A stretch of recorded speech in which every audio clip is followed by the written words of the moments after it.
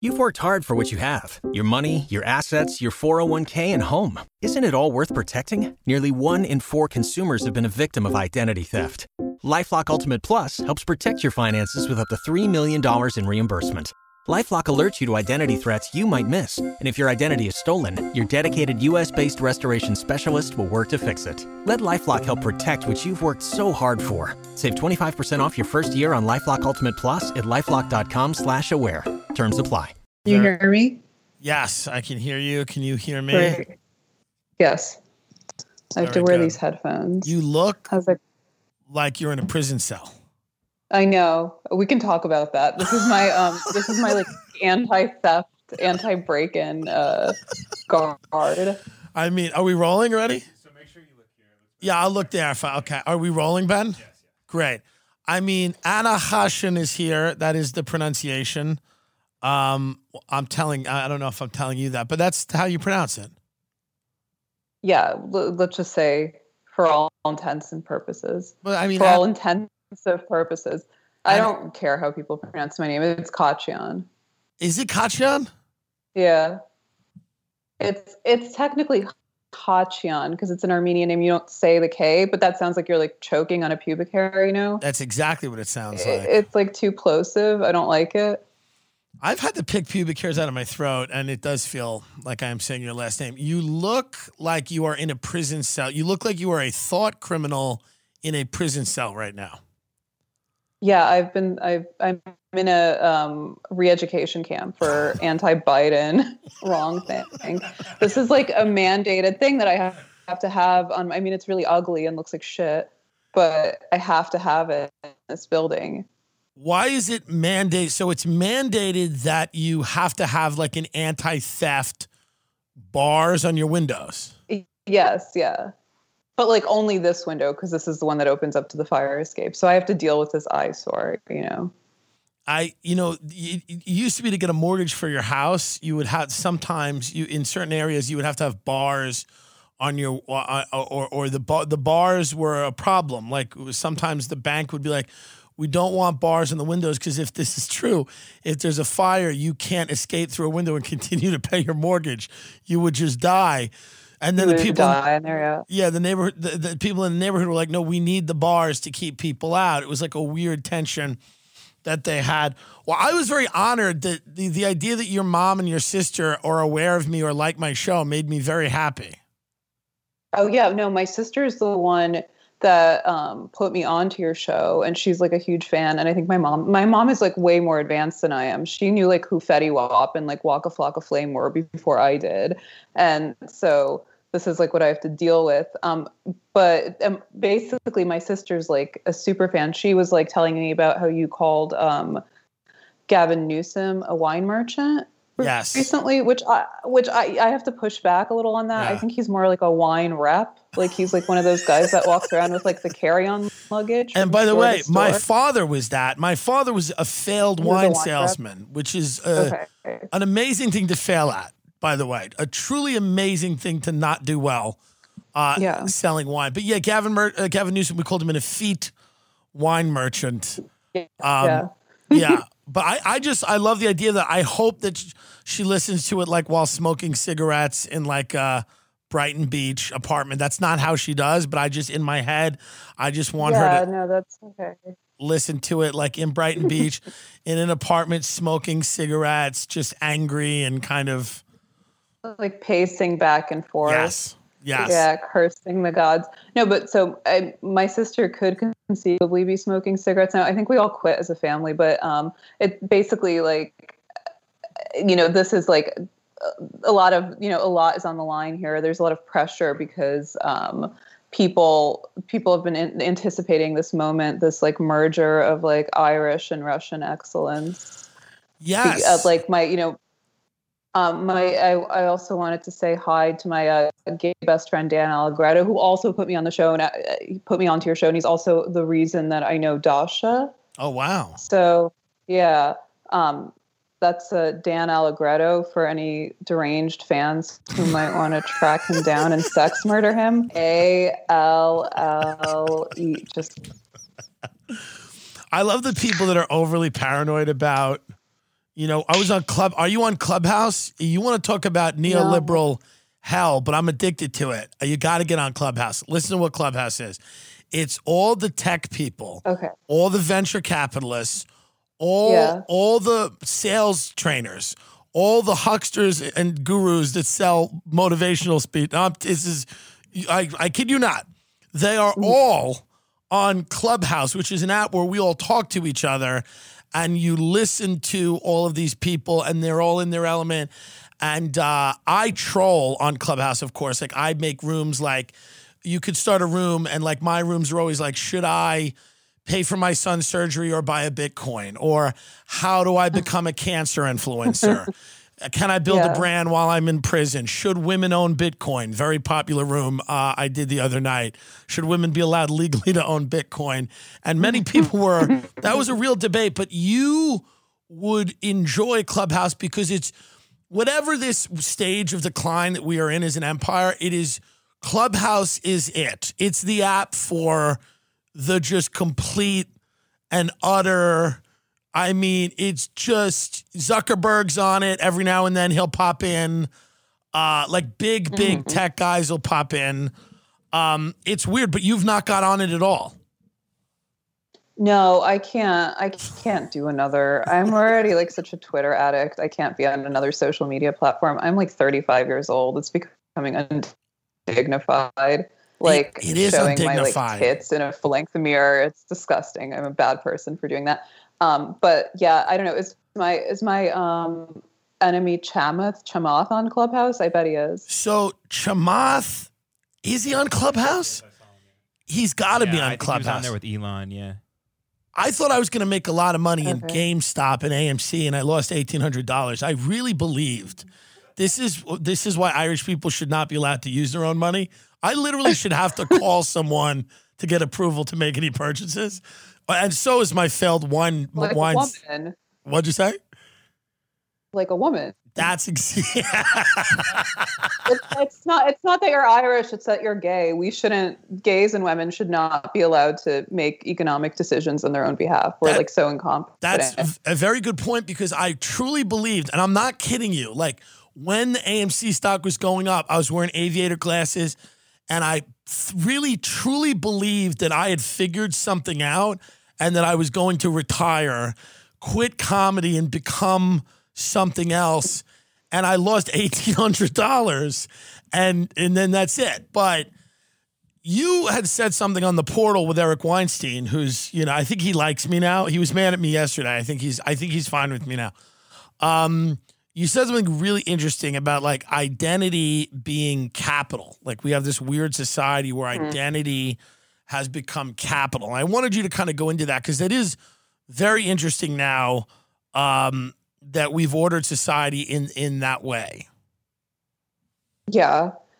First of all, I want to say that you look like an angel who went to heaven. I don't mean that in a nice way, but the background is really blurry. Is that intentional? It's just on the in the studio. Oh, it's just on the Skype. We edit everything in post. I'm edited out in post, and they put in an attractive black woman to do the show. Yeah. So can you give me like bigger boobs? Yes, we're gonna give you make bigger, them really huge. I want them like resting on the table. We're gonna give you huge tits. We're gonna take you out of a cell, and we're gonna put a cigarette back in your mouth. How dare you quit? How dare you? I have to. I had to stop smoking and drinking. Okay. What do you mean? Define have to. I should probably just come. I have a sexually transmitted infection called, I'm like 8 months pregnant. So is that I true? Had to stop. Yeah. Well, congratulations. Yeah. I mean, do people know that? With the next big neoliberal novel, no, they don't. But I'm going to just come clean because everybody's always speculating. Oh my God. So you're coming clean on the Tim Dillon show and saying that you are pregnant. Yeah, like a typical woman, I have to drum up some suspense and like emotionally extort people into, I'm going to play the victim for the next 6 weeks. Right. My back hurts. This is unacceptable. I really want to, I want to call, I want to say, I want to walk around saying this is unacceptable. How do you plan to hold them accountable? Rectify all that. I have like 6 weeks left. Do you have a name picked out for the baby? No, not yet. I'm going to call it neoliberalism or something stupid. I don't know. I haven't thought about it. I think it's like really a bad idea to think, like people are like very precious about this kind of shit, and they like think about it and they give it some like weird like gay Edwardian name. And Yes. I just like, I don't know, kids should be like seen and not heard. They should recede into the background, be saddled with like, adult chores. I'm only doing this so I can have like an unpaid domestic servant, because I don't want to pay.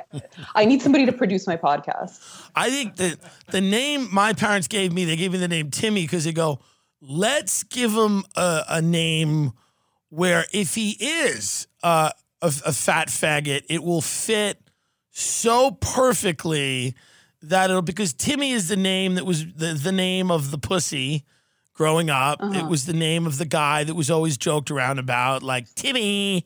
So they gave me that, which I truly appreciate. Had my name been like Justin, I would have had a different life. Well, you would have been like the class rapist. That's true. And not a homosexual comedian. That's a very good Tim's point. a good name. It's like very generic, but cute. I love Tim. Tim's my best friend's name. That's nice. Okay. Yeah. Or my new best friend. So anyway, what was the capital thing you said? I said identity as capital. It was very interesting. You guys were talking about, I forget how it came up, but it was basically like it's a zero-sum game now, where if Rachel Dolezal is pretending to be black, she's taking an opportunity away from a black woman. If somebody, right? Yeah. So it's strange. How do we get out of this? Is there a way out of this? Because all the things that you talk about, whether it's class critique or class consciousness, solidarity, it all seems to be completely evaporating into this kind of hellscape of, very strange niceties and pleasantries and fearful exchanges that people have, and nothing's really getting done and nobody's getting to the meat of any of the issues. Is there a way, do you see a role for people like yourself on the left to kind of, bring about some new paradigm where people can have real discussions again and make better things happen? In like the immortal words of my podcasting partner, Dasha Krusova, I think like socialism is over. I think we should leave it behind in 2020. It probably should have been over in 2016, honestly. The advice that I give anybody who feels demoralized or is like despairing is that you have to self-eject and just not engage with these people. Just ignore them, because, they are a very valuable population of bullies, but you have to just starve them, deprive them of attention, which I think people should also do with me if they hate me so much. That advice is across the board. But like, I don't know. That's the thing. On an individual level, all this identity stuff is like a zero-sum game. Like if Rachel Dolezal decides to identify as black, which is a pretty crazy but generally harmless thing, right? That means she's taking away opportunities from like other people, and this can only exist in like a scarcity, like precarity-driven society, whether or not that's actually real. But we're talking about like this concept of like elite overproduction, that there's like a very small number of seats at the table and everybody is locked in a vicious game of musical chairs. Right. But like, you have to like indulge me for a minute. I studied game theory in college, which is a particularly like shitty and fake subset of economics, which is a shitty and fake social science. And, people treat these things as a zero-sum situation, but it's really like a prisoner's dilemma. Everybody is locked in a suboptimal outcome together, when like the alternative is to mutually acknowledge that this is emotional terrorism and we shouldn't be engaging in it. Yeah.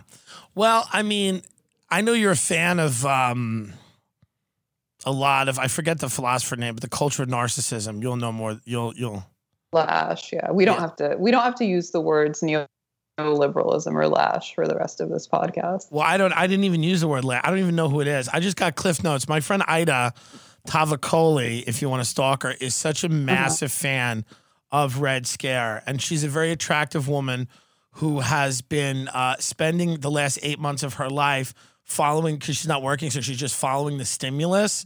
And she's become incredibly educated about like the laws and the Ways and Means Committee, and like she's so because they just want the check. Her and her boyfriend, whom I love, but they really just want that. Like they'll tell me, they'll go, 900 billion sufficient. We don't need the 2 billion. And I'm like, but they love your show and they love you and Dasha.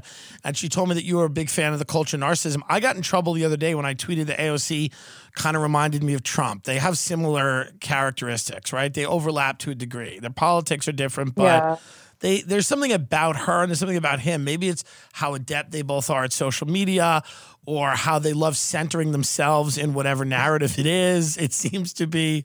I have aunts like this, where like they will make their husband's cancer about them. It's fascinating. Yeah. They will make their child's DWI about them. They will make anything about them. So I feel like Trump and AOC have sort of that similarity, is they effortlessly center themselves, by the way. They're very good at it, and it doesn't seem like they're trying, which is really impressive. It just naturally happens. Do you find that similar? Because I know you have some issues with her. Is it part of that as well, where you feel like there's just a little narcissism there that needs to be reined in? I mean, my theory, my working theory is that we've moved from like Lash's culture of narcissism or narcissist society to the culture of BPD, or like BPD society. And I think like, this is extremely like reductive and rudimentary, but like BPD is just female narcissism. It's like inverse narcissism, making it about you in passive aggressive, like backhanded ways. And I think like, AOC is a master of this. And so is Trump, because he's really like our first woman and our first Jewish president. Like he has a very kind of feminine vibe about him. He's a yenta. Yeah. He's too much of a gossip and like a pog, right? I said this before, to be like a true authoritarian fascist. My hunch is that AOC and the squad are far more, they're representative of a far more like authoritarian personality type. But they are these women that like, I mentioned to you, who love to talk about holding people accountable and like, this is unacceptable. How do you plan to rectify this? And I think AOC is a totally Trumpian formation. Like she couldn't exist without Trump. They have the same posters mentality, right? They have the same grasp of social media. As you said, I think her sense of humor and her sense of comedic timing is worse than his, but they're kind of cut from the same cloth. Yeah, I mean, she's nowhere near as funny. He's brilliantly funny in a way that he doesn't know he's being funny, which is often when I'm obviously a comedian, and like I've seen a lot of people in the comedy world that are incredibly unsuccessful at the business of comedy, but happen to be very funny people. One of the reasons they're unable to put anything together is that they don't know why they're funny, which is, I think, with Trump doesn't know why he's funny. Like he understands the roasting and the insults and things like that, but it's really this kind of, like you said, kind of a gossipy quality, almost like a drag queen. He's bigger than, he's very big. It's gold hair. It's, very, kind of big movements, the way he moves, the way he talks. There's a melodious quality to the voice. It's kind of like jazz. It's like a jazz, quartet that's not quite hitting, but it's just, you can't stop listening to it. He's amazing. I miss him as destructive as he's been. There is something about him that I got used to, very much like I was used to cocaine for a decade. And when you get rid of it, you really have to find something else. And this is just not cutting it, right? The impeachment trial is not cutting it. It's like, doing Suboxone after you've just been doing benzos for 6 years. And you're like, this is not it. I feel like we're all sitting in a rehab trying to watch the impeachment trial. We're like, this isn't doing it. And AOC's not doing it. And nobody's doing it for us anymore. And it just feels like wherever you go, especially the media, it feels like they're just in the grips of like, it's like they're in first year sobriety, which is just, it's a very boring and place to be, where it's the first year you're sober, you're just kind of uncertain and you're making mountains out of molehills. But I mean, do you think they eventually adjust, or are they going to keep dialing things up to 11? I mean, nothing's going to be Trump though. Well, I think they're going to ride out the dog and pony show that is the impeachment trial. Right. I mean, I think that that's a purely like cynical, functional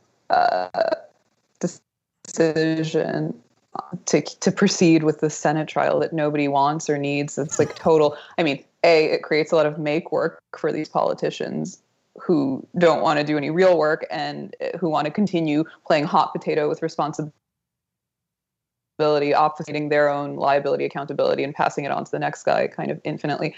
And also it like, it is great for the media cycle. These people, I mean, the media is like a bunch of like disgruntled adolescents who daddy paid their allowance, and now that daddy's gone, like, what are they going to do? They hate him. They hate dad. I think, but like, yeah, you quoted me once as saying like people are talking about journalists. There's like no journalists, like 7 journalists. Like then everybody else is like just whatever, a culture commentator, whatever you want to call them. But like nobody's doing like the actual shoe leather reporting and like putting themselves at risk and taking these major risks and, breaking. They're not embedding themselves with anything. These are, it's pretty basic, type of like, fear mongering from whichever side, and they just do it all on Twitter. I mean, everything can be done remotely now. Everything is Zoom. It's like a Zoom. Yeah. It's like they're embedding themselves into. Taylor Lorenz, who writes for the New York Times, just sits on Clubhouse every night waiting for one of us to say the word retard, and I say it every 2 minutes, and no one cares because I'm not famous. But she's waiting for. I'm more famous than her. But she's don't lowball yourself. I mean, compared to her, I mean, whatever. She writes about mukbangs. Yeah. Kidding, Taylor. We know you listen. But she's in the Clubhouse rooms waiting for like a CEO to just say something misogynistic, and then she writes an article about it, and it's like, that's not a journalist. A journalist should be someone who like moves to Dallas, Texas, and writes about the Kennedy assassination for 5 years, doesn't finish a book, and ends up killing themselves. Yeah. Yeah, that's true. And the only person I can think of now who basically occupies that role is like Michael Tracy. He's like the sexiest People magazine's sexiest man alive. No, he's like the most hated guy on the internet. People really hate him. There's like 3 journalists, him, Greenwald, and Taibbi, that don't belong in prison. Right. The rest of them are like, they're professional aggregators. They're bloggers, or they're like, like I said this on the last episode of my pod, they're like basically stenographers for liberal consensus, you know? Well, they could you know what it is? You know how it's not good? Because you could easily take any of those journalists and put them in the writer's room at Saturday Night Live, and they'd fit in. Yeah. It would be like fine. Like they could easily just go in and like write a sketch about Putin coming down the chimney and like hooking up with Trump or whatever high-level satire that $1 trillion operation over there is offering. Pulling up to Mickey D's just for drinks? Oh yeah, that's me. Nothing extra, just perfection and a straw. Coming in hot for the coldest cups on the block. Because there are drinks. Then there are drinks from McDonald's. Mix things up with any size lemonade or sweet tea for $1.49. Perfect with our classic fries. Price and participation may vary. Cannot be combined with any other offer. Ba-da-ba-ba-ba. Purchase new wiper blades from O'Reilly Auto Parts today and we'll install them for free. See better and drive safer with O'Reilly Auto Parts. O'Reilly Auto Parts. What do you like in culture? What is good to you? I mean, I know that you're not a pop culture mainstream person, clearly, but what does it for you? Is there anything out there that, do you do a Marxist critique of the Real Housewives? Where do you live on some of the more cultural things? I don't even know what Marxism is. Oh, I bet that's not true. No, I've never read Marx. My parents left the Soviet Union because they were compelled to read Marx in school, and they came here so I would never have to read Marx again. Right. That's why I'm going to leave America, because we're going to be compelled to read Chelsea Handler very soon. So just to give you an idea of you're going to be compelled to read like Ibrahim Kendi or whatever, or Robin DiAngelo. Yeah. What do I like in culture? God, that's a good question. I like Adam Curtis. He has a new documentary series coming out. Hypernormalization was great. That's great. He has a new one. He has a new one.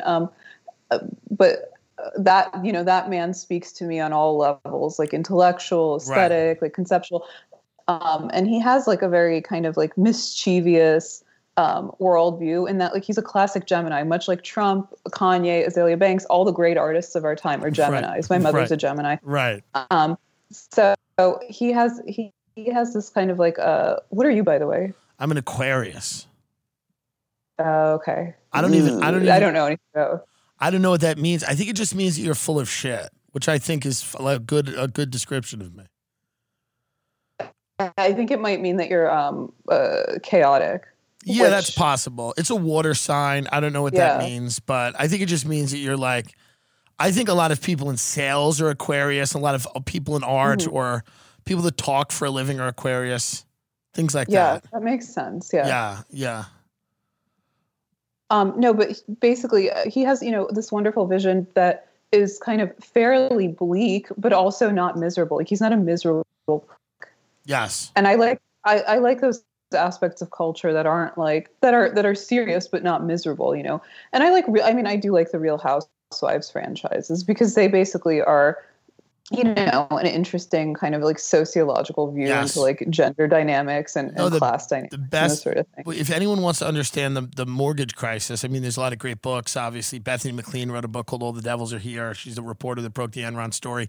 But really, other than her, if you're not going to read her entire book, the first season of The Real Housewives of Orange County is probably the best depiction of the financial crisis, where literally people that were, I mean, not to be unkind, but developmentally disabled, many of these women had owned 3 or 4 homes, and many of the men they were with, again, had sports injuries, neurological problems, autoimmune diseases. I mean, people that truly could barely get from their Range Rover to their doorstep without 5 pills somehow were running real estate empires. And someone somewhere had to say this is going to come crashing down, and it did. But there's been no better depiction of that crash culturally than Gina Kehoe, who was a fat realtor who used to be a Playboy bunny, and her brain-damaged husband, Matt, who used to... conservative daughter. Her conservative daughter. Her brain-damaged husband, Matt, they're trying to get the kid to play baseball, and she goes, we bought 3 houses. Each of the kids have a house. And you go, oh, this isn't going to work. And but that culturally, that was like spot on. You say socialism is dead, so what's next? I don't know, fascism. I don't know. Yeah, I mean, perhaps. Tim, I hate all these labels. I think they're all so fake and gay. Are. I know they are gay and fake. I was like listening. I actually listened to the episode you did with Candace Owens, right? Yes. And who, by the way, and I've never said this, but since you said you want to come out and say something, I'll say something. I am the father of her child. I'm the father of Candace's child. I decided to father a child with her. That must be great for your career. Well, it was harder than I thought. I mean, I've done it a few times with women. I've had sex with women. None of them would say it was great, but they were all preceded by 5-course dinners and carriage rides through the park. So, I mean, really, it's the whole package. You're not a what's it called? A gold star gay? Is that what it's called? Yes. One who's never gone near a woman. No, there's several Long Island women who've, had the privilege of being near me. What up? So you listen what did you think about that episode? Because people got mad at me that I didn't scream at her or something. I mean, I don't know. She's really cute and smart. I like her. She's zippy and peppy. She reminds me of Black Paglia. She has the same energy. Yeah. I don't know if I don't want to say she's Camille Paglia. I think we might have to slow down with that. But I do like the energy. I do like the energy. She's peppy. I mean, like in her like vibe and her general energy. I think she has like the same kind of energy, but I think like the thing that she gets wrong, and that a lot of people on the right get wrong fundamentally, is they talk about like radical leftism, and this isn't radical leftism, it's just liberalism. Right. Like all the radical leftists are just liberals. Right. This is the extreme, this is the logical conclusion, logical extreme of taking like the individual centric human rights based framework and bringing it to like this extreme conclusion. You have like the the war on gender, the war on the family, like all of these things that we didn't think would be a thing. This is just, I think it's very tactical also on the part of like the liberal establishment.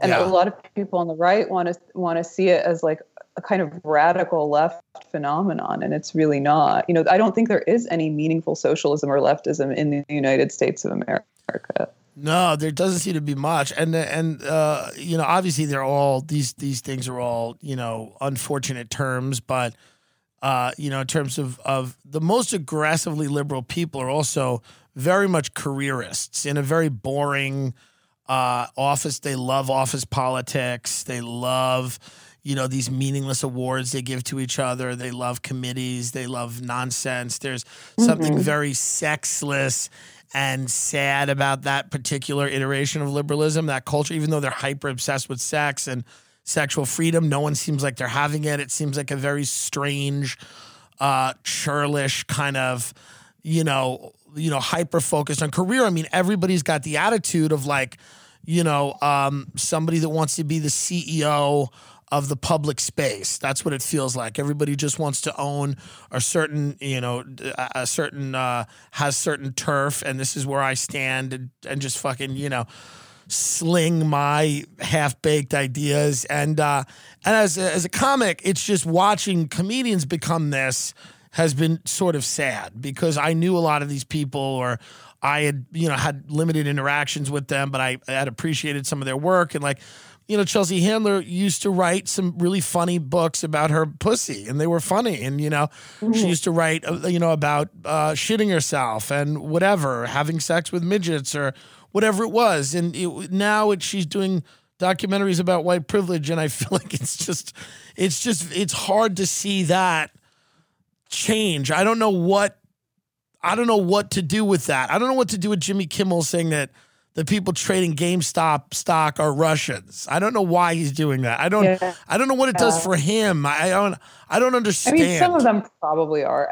Look, I mean, I think just like you ignore it and you do your own thing, because I think there's enough of like an extra institutional population of people that they have, you know, like somebody like Joe Rogan, right, has way more influence than any of these people, and they know it, which is why they're always trying to like get him branded as like a fascist or a white supremacist or a transphobe or whatever. Right. But you know, and another thing, you know, that she said on that episode was like right, that like leftism is like a religious cult for people who wake up in the morning wanting to get outraged or at something, who make themselves like deliberately unattractive, like this sort of thing. And really what they're doing in her mind was that they were sort of like they want to I forgot how she put it. I wrote it down somewhere. I don't know if I could find it. She was basically she was saying she enjoys her life, and that people want her to be enraged, and she goes to the grocery store and she sees, oh, what do they have in the meat aisle? And people are like mad at Aunt Jemima pancakes. Yeah, the pancakes, right. And she said, their mission is to undo things that people historically never had a problem with or thought even to have a problem with. And, you know, spot the lie. Like, she's not wrong, but that's fundamentally even too charitable, because what they're really doing, I think, is so much worse, which is taking credit for fighting these kind of simpler battles of the past that have already been meaningfully settled far in advance by forces outside of their control, mainly economic forces and economic processes, you know? So they want to take credit for like accelerating certain battles, like the battle, you know, like all this like gender discourse, trans rights and stuff like that. And basically those things were already kind of like economically baked in the cake, that people would become kind of less gender binary as women enter the workforce. Right. You know what I'm saying? Right. So many of these forces are, like you said, brilliantly out of people's control. They're not exactly malleable. They seem to be sort of static forces that just shape the culture in different ways, and that manifests in you know, different ways. Some of those ways are incredibly annoying, some less so. You talked about Me Too. You said something very interesting, that Me Too was kind of going to be used as the precursor for a lot of social control. You know, a lot of compliance, you know, this idea that we want, you know, people that are not asking too many questions or complying And I'm sure people don't get a little angry with you for that stuff on Twitter. People get a little angry for you. Pagli always brings up the great point that men and women had worked separately for hundreds of years, for all of history. And like men and women working together all the time in the proximity they are is a relatively new phenomenon. And some of the things that come up are, somewhat understandable. Go into the Me Too as a precursor for compliance. I think that's a very interesting concept. Yeah, I guess the trick is that, again, like all of these things were already made kind of economically unviable. I think like my gloss on Me Too is fairly kind of like cynical and unforgiving. I think like the kind of tiny brain read was that it was a justice movement. The midbrain read was that it was a revenge movement, which, by the way, the most kind of intelligent and sophisticated advocates of Me Too acknowledged we're just getting revenge on men, and we're playing by their rules. The third tier kind of large brain take was that this was a labor movement, that it was a changing of the guard. They were sweeping out the old guard and replacing it with new blood, i.e. women and minorities. And then, for me, there's like this fourth tier that's like the galaxy brain take, that this is kind of a psychologically motivated, it's a psychosexual movement, which I'm like doing my greatest hits. I've said this like a million times, but women think they're mad at men because they're hostile and aggressive, and they're really mad at men because they're ineffectual and indifferent. Because men and women, for the same spots in the workplace, men now view women as economic and professional rivals. So there's this like weird kind of psychosexual pulsion. There is like Me Too does feel very often like a provocation to men. Right. To take the bait, which they won't, because for various reasons they're demoralized and non-productive or whatever. But I think more than that, my biggest fear with Me Too had nothing to do with sex or gender. It had to do with the fact, like right away, like I feel like I clocked it. It had to do with the fact that it was a kind of dry run, a dress rehearsal for the broader erosion of due process that we're seeing right now across professional spheres, especially like in tech and in media. So, people getting fired, dismissed, like canceled, whatever, this sort of thing. And I think like it was very, again, I don't know if it was like conscious, but it was very tactical, because Me Too is appealing for a host of reasons, mainly because you cannot argue with a victim or else you're an unreasonable monster, right? Right. You can't argue with like its general slogan of believe women, because if you problematize, if you call into question that slogan, it must mean that you don't believe women. And then what kind of a person are you? I also have a problem with who society claims are victims. I quote tweeted David Hogg today because he's now coming up with a new pillow, because the My Pillow guy is, I don't know, alt-right. He's making an alt-right pillow. So David Hogg's not trying to make a progressive pillow. And I just don't. Yeah, have you heard about the David Hogg, the Parkland kid? David Hogg is one of those crisis actors. Okay, yeah. Yeah, no, he is. He's a mealy mouth. He is making a progressive pillow. But here's the thing: I don't think any of these kids are victims. I would have loved to be in a school shooting and survived. I don't know that that's I mean, think about that: to be in a school shooting and to have survived. Are you a victim after? You're a victim during it, but when you come out the other side, are you still a victim? This is the last week of our YouTube channel, Ben. Thank God we were in Texas, because this will be the last week of our YouTube channel. But that's a great point. You can't argue with certain people. What kind of mom are you gonna be? Are you gonna be a tiger mom? Are you gonna be like a helicopter parent? Or are you just gonna let your kid wander around the Lower East Side and figure it out? Have you decided?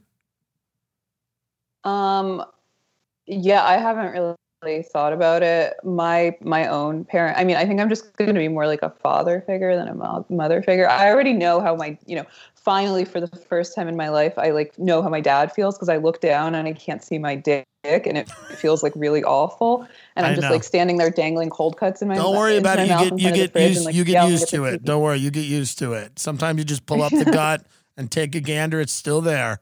It's still there. I'm so excited that you're having a baby. It's a pretty crazy and cool thing that you are going to be a mom. That's pretty awesome. Yeah, we have to. It's nice. I mean, it was like totally unplanned and whatever, but like I think everybody I know who has any sort of disposable income is having a baby. I read on Twitter that actually birth rates are still plummeting. But literally everybody I know is pregnant. Yeah, well, there's nothing left to do. There's nothing left to do. All the battles have been fought and lost. It's time to have a kid. Yeah, it's time to fuck and suck and take back the culture. Everybody also that I know who is pregnant is having a boy, which is very interesting because it's almost like nature is finally healing itself. You know.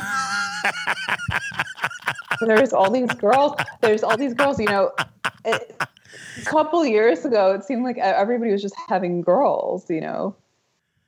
Yeah, it's a good point. There was a lot of girls, and now there seem to be my godson is a male. There's a lot of male children in the world, and we welcome them.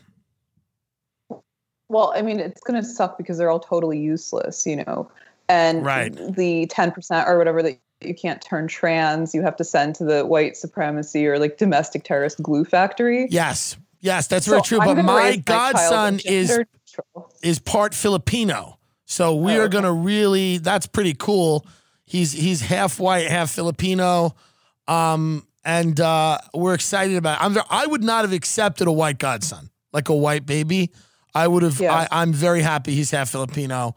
Because I do some wild stuff. So for him to be tied to me, I want him to have some type of defense mechanism. It's also boring, this stuff. You know, it's like I go on Clubhouse and everyone asks me about political correctness and I just want to learn about Bitcoin and scams. And I want to know, you know, that's all I want to hear about. I just want to hear about Palantir and what the fuck these people do. And they just ask, they're like, well, what about canceling? And I'm like, can you please, you're building robots for the CIA, and all you want to talk about is cancel culture. It's so boring. I know that's the thing that's like very hard for me to accept because I think we've all gotten very boring and stale. You know, like because everybody is like obsessed with politics and canceling and stuff like that, and you know that's also like a weird kind of psyop. I think because also the culture, you know. It's like Zizek had this good point about kind of the Trump administration. It's not just that politics has become entertainment. It's that entertainment has become politics, which has rendered it boring. So people have fled into like the political arena. And, you know, I've said this before and I'll say it again, and I mean it in a very like serious, meaningful way. When women and young people start getting invested in politics, something is really wrong with the culture. And I don't mean that in any like misogynistic, discriminatory way, but politics is boring. I remember growing up, you know, I used to watch my dad and his friends get together and yell at the TV. And I was like, you know, these guys are going to give themselves like hernias and heart attacks over this boring shit about like Kosovo, like who cares? Right. And now we're all in the same like pathetic boat debating the left, which is like also a fake and gay phenomenon that does not exist. Right. I mean, it only exists. It's like it's 25 open mic comedians in New York City. Yeah. The left in this country is 25 open mic comedians in Manhattan, in Brooklyn. That's literally what it is. Yeah. Yeah. Who have some sort of like humiliation fetish or something. It's all psychosexual. It's like a sexual pathology.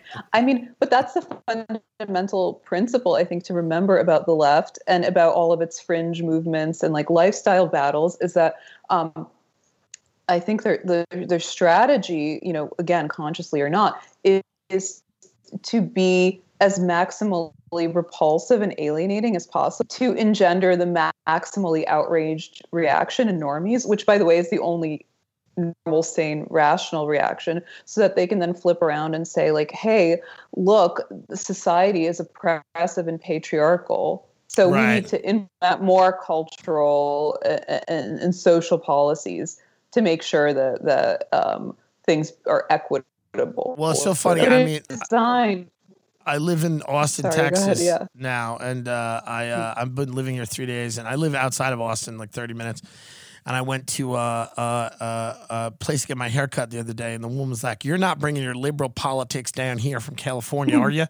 And I'm like, well, number one, look at me. Like, do I look like a threat of liberal politics? But also, like, I'm like, have you been to Austin? I mean, Austin is run by like lesbians with purple dreadlocks throwing bricks through windows. Like, Antifa is a political party in Austin. It's like Austin's always been a wild place. Like, Austin is for people that have failed at like 9 different, artistic endeavors. They've had a failed band, a failed sketch group, a failed improv group. They've been a failed comedian. Like, they've gone through everything. They're a failed actor. And now they're like in Austin. And it's just like, I love the idea that people are like terrified. I'm like, dude, you've got fucking Silicon Valley here, which is going to put chips in all of you immediately. And you've got Austin, which is already a bastion of like, this kind of crazy, wild, out there, outside of the mainstream thought. And all these people they're like terrified of like liberals coming into the state. I'm like, dude, Silicon Valley is going to colonize you, and they're doing it already. Like, it's going to happen. And I feel bad because these people are very sweet, but I don't think they know what's coming here, which is like going to be the boot. The boot is coming. Yeah. I think people think that they should be afraid of like, people on either side of the spectrum. They think they should be afraid of like leftists or the alt-right, and they should all be scared of Chamath and Silicon Valley. Because, what like is that Chamath doing? What is Chamath doing? I want to know about Chamath. I want to know about Chamath. I'm down $1,800 here. Yeah, I'm an Irish man. No, I mean, like, okay, like in my mind, he's like a placeholder, like AOC. By the way, people, when I kind of made fun of that guy, if Gavin Newsom is an effete wine merchant, Chamath is like a small-time franchise owner on a mass scale, though. He's like monopolizing it. But like, he's a placeholder to me of the new trend in kind of like Silicon Valley, just like AOC is a placeholder for the new trend in kind of establishment politics, right? So I have no beef with him personally. I'm not like I don't have an axe to grind with him. It was very funny though, because people were very celebratory of that critique when I was like, hey, watch out for this guy. But they get very mad when I say the same thing about AOC, probably because she's a woman. But yeah, no, I mean, you have like this total merger. It's hard to say like chicken or the egg, but you have this total merger of like democratic politics and Silicon Valley, right? That's really, that we saw play out firsthand in this last election. And I mean, you must have encountered that Time magazine article that we certainly talked about on our podcast about the brave men and women who are not rigging the election. They're fortifying democracy.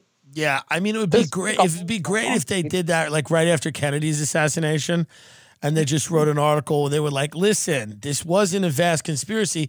This was interested parties working together to make some change happen that was needed, and then people Gina Carano was just fired from Marvel because she's like, hey, there was election fraud, which there probably wasn't, but maybe there was a little, but there probably wasn't a lot. Michael Tracy's like, listen, these people aren't right about that. I don't think they're right about it. I don't think there was a ton of election fraud. But Gina Carano just says, hey, I don't trust the mainstream narrative about the election. She's fired. And then there's an article in Time magazine basically being like, hey, we are all working against you. Like, it's not your imagination. It is. My mother's a paranoid schizophrenic. The way I can explain politics to anyone is that throughout my teen years, I said my mother is a fucking lunatic. Throughout my 20s, I said my mother is a fucking lunatic, and I like feel bad for her almost. Now in my 30s, I'm like, my mother is a fucking lunatic, but I really have to hear more of what she says because she's right about 30% of what she says.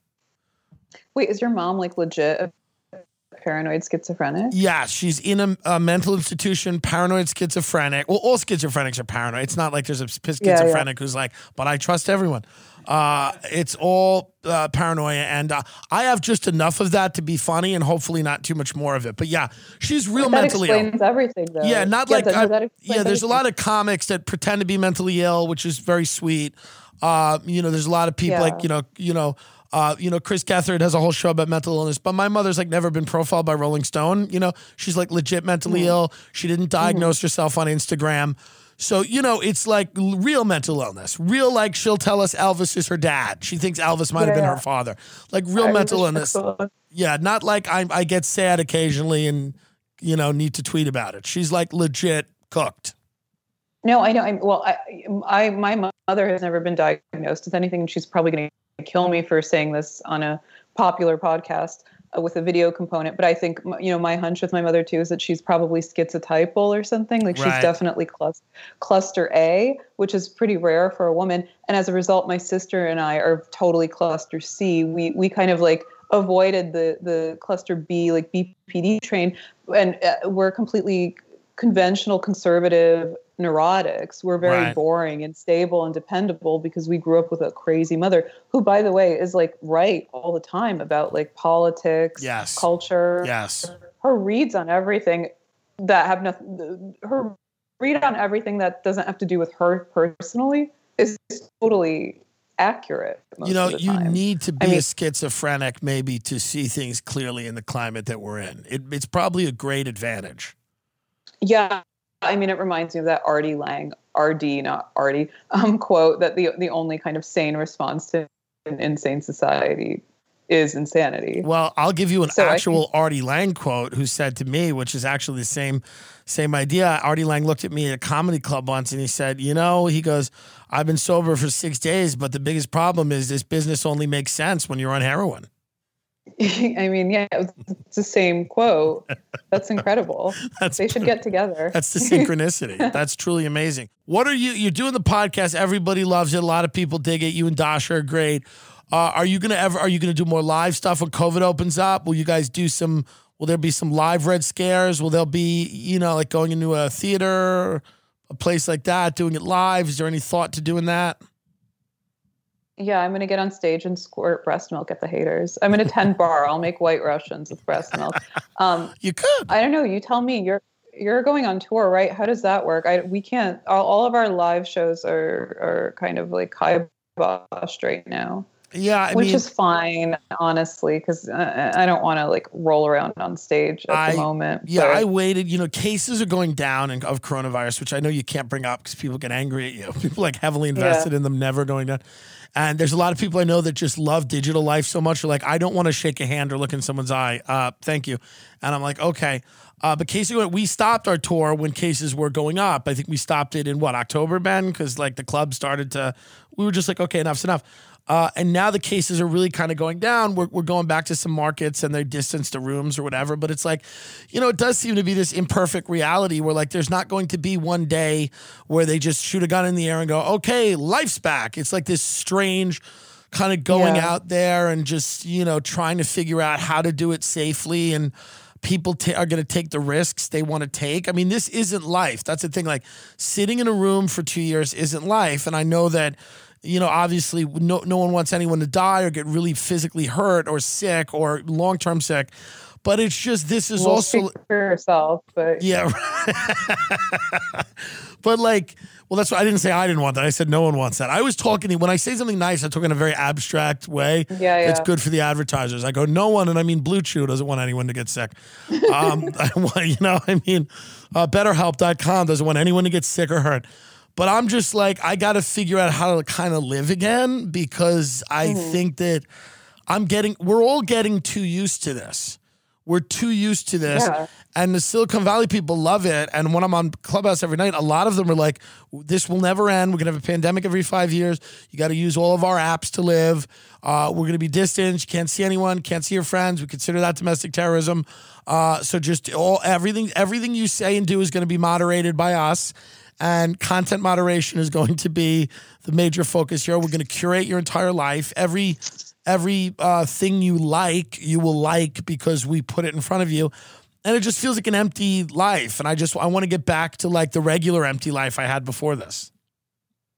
Yeah, I want to go back to like doing lines in bars and having like unprotected sex with strangers. Yes. You can't really do that anymore. No, it sucks. I really like think about like, it sucks because I enjoy it on some level. I think a lot of people legitimately don't enjoy it, but I'm reclusive and introverted and I like to be alone and like, wear the same pants for 6 months without taking them off. And like you start to see yourself become complacent. I mean, part of the reason that I moved to New York and started this podcast 10 years later was because I wanted to be I wanted to explicitly not end up as a weird like tinfoil hat recluse like my mother, you know? Right. And now the conditions have been accelerated to such a degree that it's basically impossible not to. That's like what we're all becoming.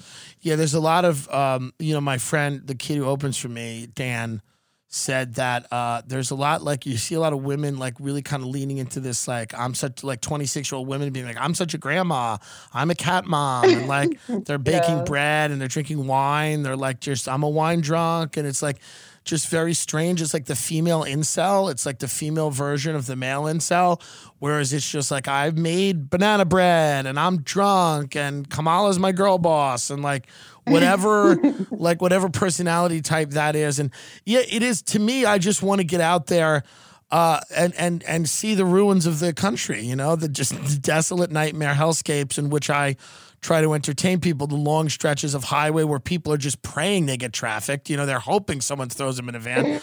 I mean, truly, I mean, the places where people aspire to be in Pizzagate.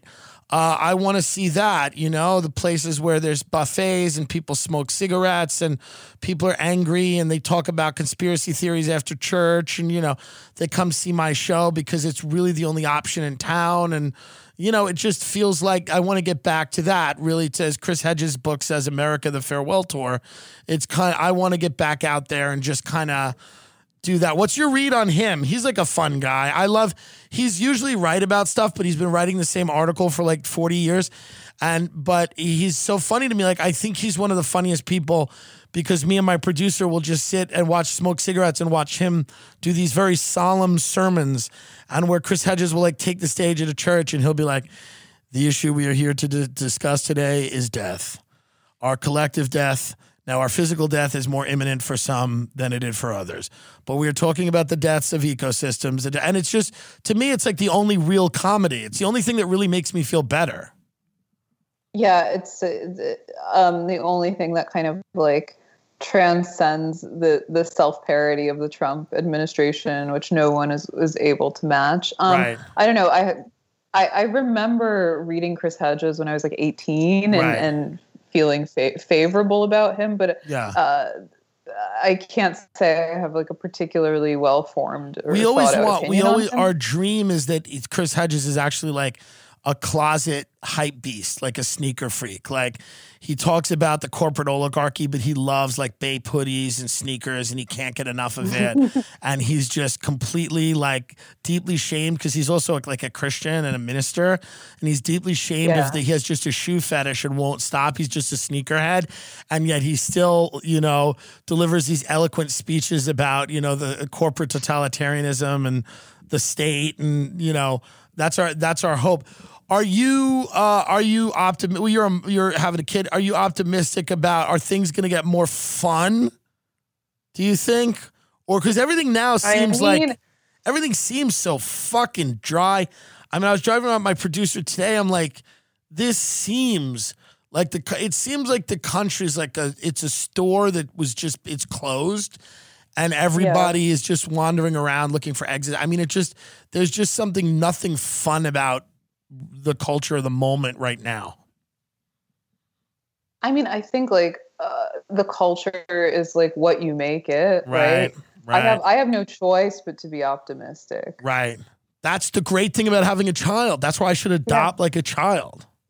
Yeah, you got to adopt some like Black or Asian kids, maybe like a Russian one who's like. Really, I work with a lot of like alcohol. Yeah, I work with a lot of like 19 or 20-year-old college students that are in need of like there's kind of like mentorship and money for school books. So I work with a lot of them, usually, you know, kind of hard groom them. Well, swimmer's body, you know, kind of athletic 19, 20-year-old college youth that really want sort of a father figure. So I'm doing that. That's kind of an informal foundation I've set up for them, sort of just kind of, it's a direct, because I do think there's young men do need a father, and Jordan Peterson's really not cutting it. So I think they need more of like, you know, kind of like a grizzly bear in their life. So I try to put myself there as much as I can. Yeah, Jordan Peterson. I mean, that guy got a bad rap, and I think he was like unfairly maligned in the media, especially in the leftist media, who wrote like endless think pieces about what a pee poo poo he was or whatever. But that guy really was like the victim of his own insights and predictions. Yeah, it's really sad. It is. It is sad. I'm doing his daughter's podcast soon. I liked him. He was a little wacky. I'm doing his daughter. Like he would, he lost me when he started going into like, you got to fight the dragon and bring the gold back to the village. I mean, that shit. I started to go, wait, what are you doing? He started at the end. He started to sound like Gary Vaynerchuk. Like he started to sound like just an Instagram motivational speaker at the end. He's like, you just need to, you have to fight John on the belly of the whale. I'm like, what is happening? Like it was a little. It started to stray for me. It's where I couldn't get into it anymore. I couldn't get into it. But a nice guy, and I feel bad that he had the drug thing and whatever, and he had an apple juice and almost died and went to Russia. I mean, I don't know. He has a wild story. I mean, it's true. I mean, it's a kind of crazy, like, fairy tale story of, like, the guy who drank an apple juice and woke up in Russia. Very interesting. Yeah, it's funny that your Jordan Peterson accent is like a Irish leprechaun accent. I can't I really can't do any accent except. Have you ever seen the show Mob Wives? Yeah, of course. That's a cultural product I enjoy. I love Drea D'Avanzo. She's Albanian. Drita's great. Kind of like ethnically adjacent. Drita. I know Drita. I've spoken to her a few times. I interviewed someone on the show, Ramona, one of the other ones. But the only impression I can really do is a character named Big Ange. I'm dating a guy who just got out of jail for murder, and he bought me a Pomeranian. So that's the only real impression I can do as Big Ange. I love Big Ange too. Rest in power. She's totally like reminds me of like a whore from like a Pasolini or Fellini movie. Yes. Like I think people have this like view that Italian Americans have like their own culture, but if you actually travel to Italy and observe them in their natural habitat, it's the same thing. Wow. They're just like about 40 pounds thinner. So if you go to Italy, there's people that have Scarface posters on their wall and their room smells like Dracar Noir. The second one, yes, not the first one exactly, but the fashion sense is similar. You know what I'm saying? Yeah. Yeah, it's very interesting. I mean, they're a happy culture at times. I mean, my culture is as tragic as yours. Let's be really honest. You keep freezing. I know you keep freezing too. I mean, it's Silicon Valley. Yeah. But my culture, the Irish, is as tragic as your culture. Yeah, I think I really love the Irish. They're my favorite culture. My hottest take is that Irish people are funnier than Jewish people. That's true. This is what my boyfriend is going to like divorce me for. We're not even married, but yeah, I think they're funnier. And I say this against my own people. And I think it's because they lack the kind of solipsistic, neurotic, correct, woe is me impulse. But they are, I mean, I take that back because they're also very much self-hating. Right. And like Irish excellence is mediocrity. It's really thunderingly beautiful. Yeah, I am one of the top tier Irish people. Just to give you an idea, I mean, I do a show from my room. I'm one of the better. I'm like one of the more successful Irish people in America. Who's the other one? Rory McIlroy, the golfer, looks like he got hit in the face with a golf club. I mean, God, we're just not lookers. And that's just a reality. We have an Irish president, right? We have nice faces. Who, the one we killed? Kennedy? No, Biden. He's an Irishman, right? Oh, stop. Is he? No one feels like he is. I mean, no one feels like he is. He's not a clever little guy. I mean, the Irish are famous. We have like nice faces, and then just everything about like we have nice features, but then our skin is so horrible and repulsive and breaking out in hives and everything. It's truly, it's just an interesting physical form to be in for an entire lifetime. Yeah, I mean, the thing I really love and appreciate about the Irish actually is not their sense of humor, but their sense of ethics. I think the Irish are actually deeply moral, ethical people. They're like morally driven people. We're actually we're not savvy enough to steal. It's not really morality. It's just we're not smart enough to do it because we're such storytellers and we love attention. We can't like shut up for 5 minutes to like shut up and you distract the guy and I run to the bank vault. Like We'd be horrible at crime. We became cops because we'd be bad at crime, but we wanted to do crime. So the state let us do crime. They give us billy clubs and said, just go beat everyone up. We love politics because it's bullshit. And that's another way we can do crime. Official crime. Yeah, exactly. Like the Italians were much better at crime. Yeah. So Irish people, like unofficial, yeah. Yeah. So Irish people just became like these strange, unfulfilled wards of the state, and then just Irish we're tragic people. So we're great, storytellers and poets and novelists and playwrights, and some of us are funny, but it's all coming out of tragedy and the tragedy of having such a beautiful, sad country. Ireland is just this beautiful country where people just shit in the street. Yeah, I mean, that's Russia, too. It's like Irish and Russians are very much alternate universe versions of each other. Russians are less funny, but the same kind of legacy of like permanent clouds and alcoholism, right? And like an ability to grapple with moral ambiguity. I always say, like, I was thinking about like why I like love Nick Mullen so much. Love him. And it's not because he's funny, which he certainly is. It's because his sense of humor reveals a profound sense of ethics. I mean, I don't know. He could be a total asshole, but he's not. He's everything actually, I've seen so he has a great really sense of like ethics and justice. Yeah. 100%. A lot of people do. A lot of us do. I don't know that I do or not. I do, but I might go work with Chamath. I haven't decided yet. Like I haven't decided yet. I got to see where this Clubhouse thing takes me. Yeah. I'm going to nag that guy into giving me a lot of money. I mean, that's kind of the thing where it's like we have this fantasy where we're going to be co-opted by like tech billionaires. And, but the reality is we're just going to go out to lunch with them, and then they're going to ask us that they would like to do stand-up comedy, and then me and my producer are going to kill ourselves. Because once we find out the Illuminati just wants to do stand-up comedy, we're going to blow our brains out, because that will be the closed circle of life. Like, that will be it. That's all I need. All I need to hear is Peter Thiel go, "What's it like when you're up there with the audience?" And I go, "Goodbye," and just blow my fucking head off, because that can't be all it is. And if that's all it is, if it's just narcissism right to the bone, then I don't know. I got to check out of here. Well, no, but that's the main thing that I really hate about our culture. Not that it's woke or stifling, but that our elites are like undeserving of their elite status. They're no longer aspirational.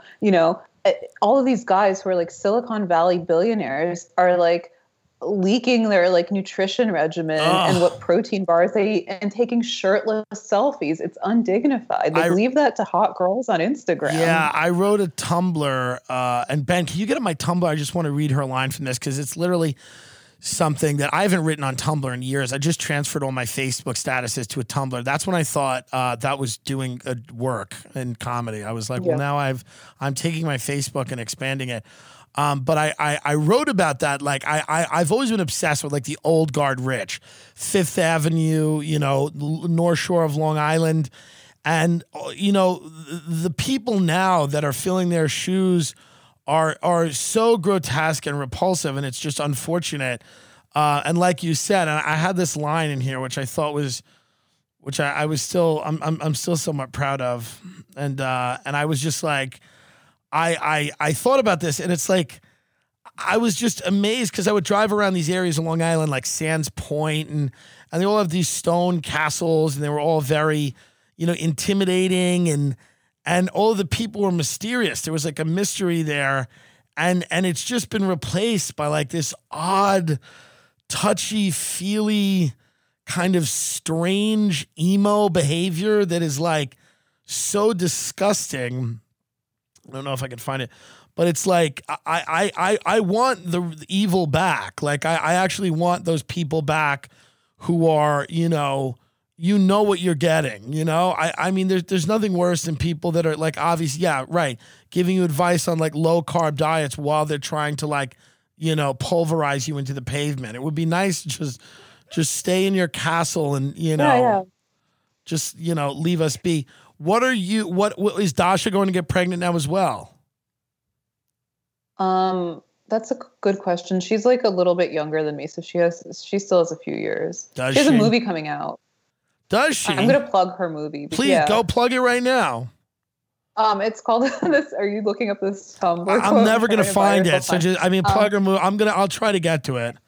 I'm so mad at how little this Tumblr succeeded. Go on. 61st Street, and it's a lesbian gore fest that's based on the like Epstein events, and I have a small cameo. I mean, it's another thing. It's lesbians and Epstein. I can't even get in there for a read. That's great. The line was, our titans are now touchy-feely Twitter types, constantly apologizing for some indiscretion, too exposed to be interesting, too boring to be evil. But that's the way I feel about them. It's just kind of like, ugh. I want, give me Rockefeller, give me Carnegie, give me somebody. I know. You know? But so, what's the movie? What's the movie called that she's in? It's called The Scary of 61st Street. She directed it, and she and our friend Madeline Quinn wrote it. Marilyn. Cool. How fucking awesome is that? Yeah, it's really cool. That's her baby. That's a kind of. I think that is going to come. It's coming out in, I want to say, like in the spring. So. Well, that's fucking awesome. I'm gonna plug it in advance. But. Yeah, no, this is like certainly true. That's the thing. It's like, I think this is like what Hannah Arendt meant by like the banality of evil. Right. Everybody's like so kind of like banal, undignified, unworthy now. And it's like, again, like I said this before and I'll say it again, but you know, you should be more suspicious of people who have like a social mission or a social agenda than you should be of those that are motivated by naked greed, right? Correct. Yes. Especially in like the investment and finance world. There's no reason that finance and investment guys should be talking about like social justice. Yeah, it's crazy. It's crazy. Do you have anything else to plug? Tell people where to find you. We really appreciate you coming on. Everyone has always told me how great you were, and I ignore most women. But I kept hearing your name, and I appreciate that, and that's what I like about you. But I kept hearing your name. I like realtors, like big-titted blonde, or brown hair, just kind of vicious, masculine real estate women. I don't know why, but I like, that's kind of my thing. So I just read about like female realtors. It's crazy. Where can people find you? Because you are the best, and everybody loves you. Thank you. Did I disappoint you guys? No, not at all. You were great. I wish you were 1 to 10. I wish you were in studio, because obviously everything's better in studio. But we're going to edit it. It's going to be good. We'll edit a lot of the right, Ben? Can we edit a lot of the things? You're going to work. Edit out the parts where I look desperate and lost because one of our screens froze. But where can you find me? On Twitter.com. Unfortunately, though, I should probably deactivate again. And I don't know if I have anything. No, don't deactivate. There's nothing better than pushing a baby out and then grabbing that phone and going right back to it. There's nothing better than holding your child and going, giving it to your boyfriend and going back to business, grabbing the phone and just going. Oh my God, that's my worst fear. And no photos. But because I don't trust myself, first of all. You see how many photos I take of this freaking cat. By the way, love the cat. I have treats. I was trying to lure the cat over. At any rate, you can find me on Twitter. I have some stuff also coming up on the horizon that is not a baby, but I guess I'll talk about it later. Thank you for having me. No, well, you're the best. I'm very excited that you chose to break the news of your pregnancy. And you really haven't said anything before this podcast? No. Okay, it's not like Brendan Schaub. Remember when Brendan Schaub said he told us the name of his son for the first time, and then he said on 4 other podcasts? We're like, okay. Yeah. But no, I really appreciate that. I'm very excited for you, and it's like you're a real grown-up now. You're like a real adult. I know. Should I adopt a kid? I don't know. I don't know. You want to adopt my kid? You can have my kid. Well, it's a male. Girl boss. It's a male. Yeah, it's a boy. Okay, that's just. I mean, I might like to raise a woman too and make her a real estate agent. A lesbian. Like you're like a bull dyke realtor. Like that's what I'd want. Like a tough realtor who was like very just like tweed jackets in the Northeast and like sold mansions in Greenwich and like kind of like William F. Buckley with a cunt. Yeah, that sounds fun. I mean, yeah, I love realtors and prostitutes and Some nurses, though not all of them. Yes. You know, a brassy woman with balls. I love it. That's my favorite. Well, Anna Khachiyan, Yeah. you are phenomenal. I'd love you to get out of jail. I mean, New York's such a hell. I mean, I love New York. I'm a New Yorker. It made me who I was. But I mean, God, it's just bleak over there. Yeah, it sucks right now. And now there's all this gay and fake news about how we have to wear 2 masks. I mean, yeah. What are we doing here? I mean, I'm just in the middle of Texas where I just want to get bit by a rattlesnake and die on the side of the road alone. You know, I just want to sit on a porch and smoke cigarettes and, you know, talk to people I no longer have any interest in hearing or seeing. Yeah. I mean, you should do that. Wait, are you coming to the East Coast for your touring schedule? Oh, yeah. I'm doing Baltimore. I'm doing Pennsylvania. I'm performing in a heated dome in Pennsylvania, 2021. I'm doing Cleveland. I'm doing Providence, Rhode Island. There's nothing open in New York right now, so I'm not doing that. But I might go into New York for a day or two because I'm supposed to do the Are You Garbage podcast, which is really cool. I might just pop into New York really to eat at a restaurant more often than not.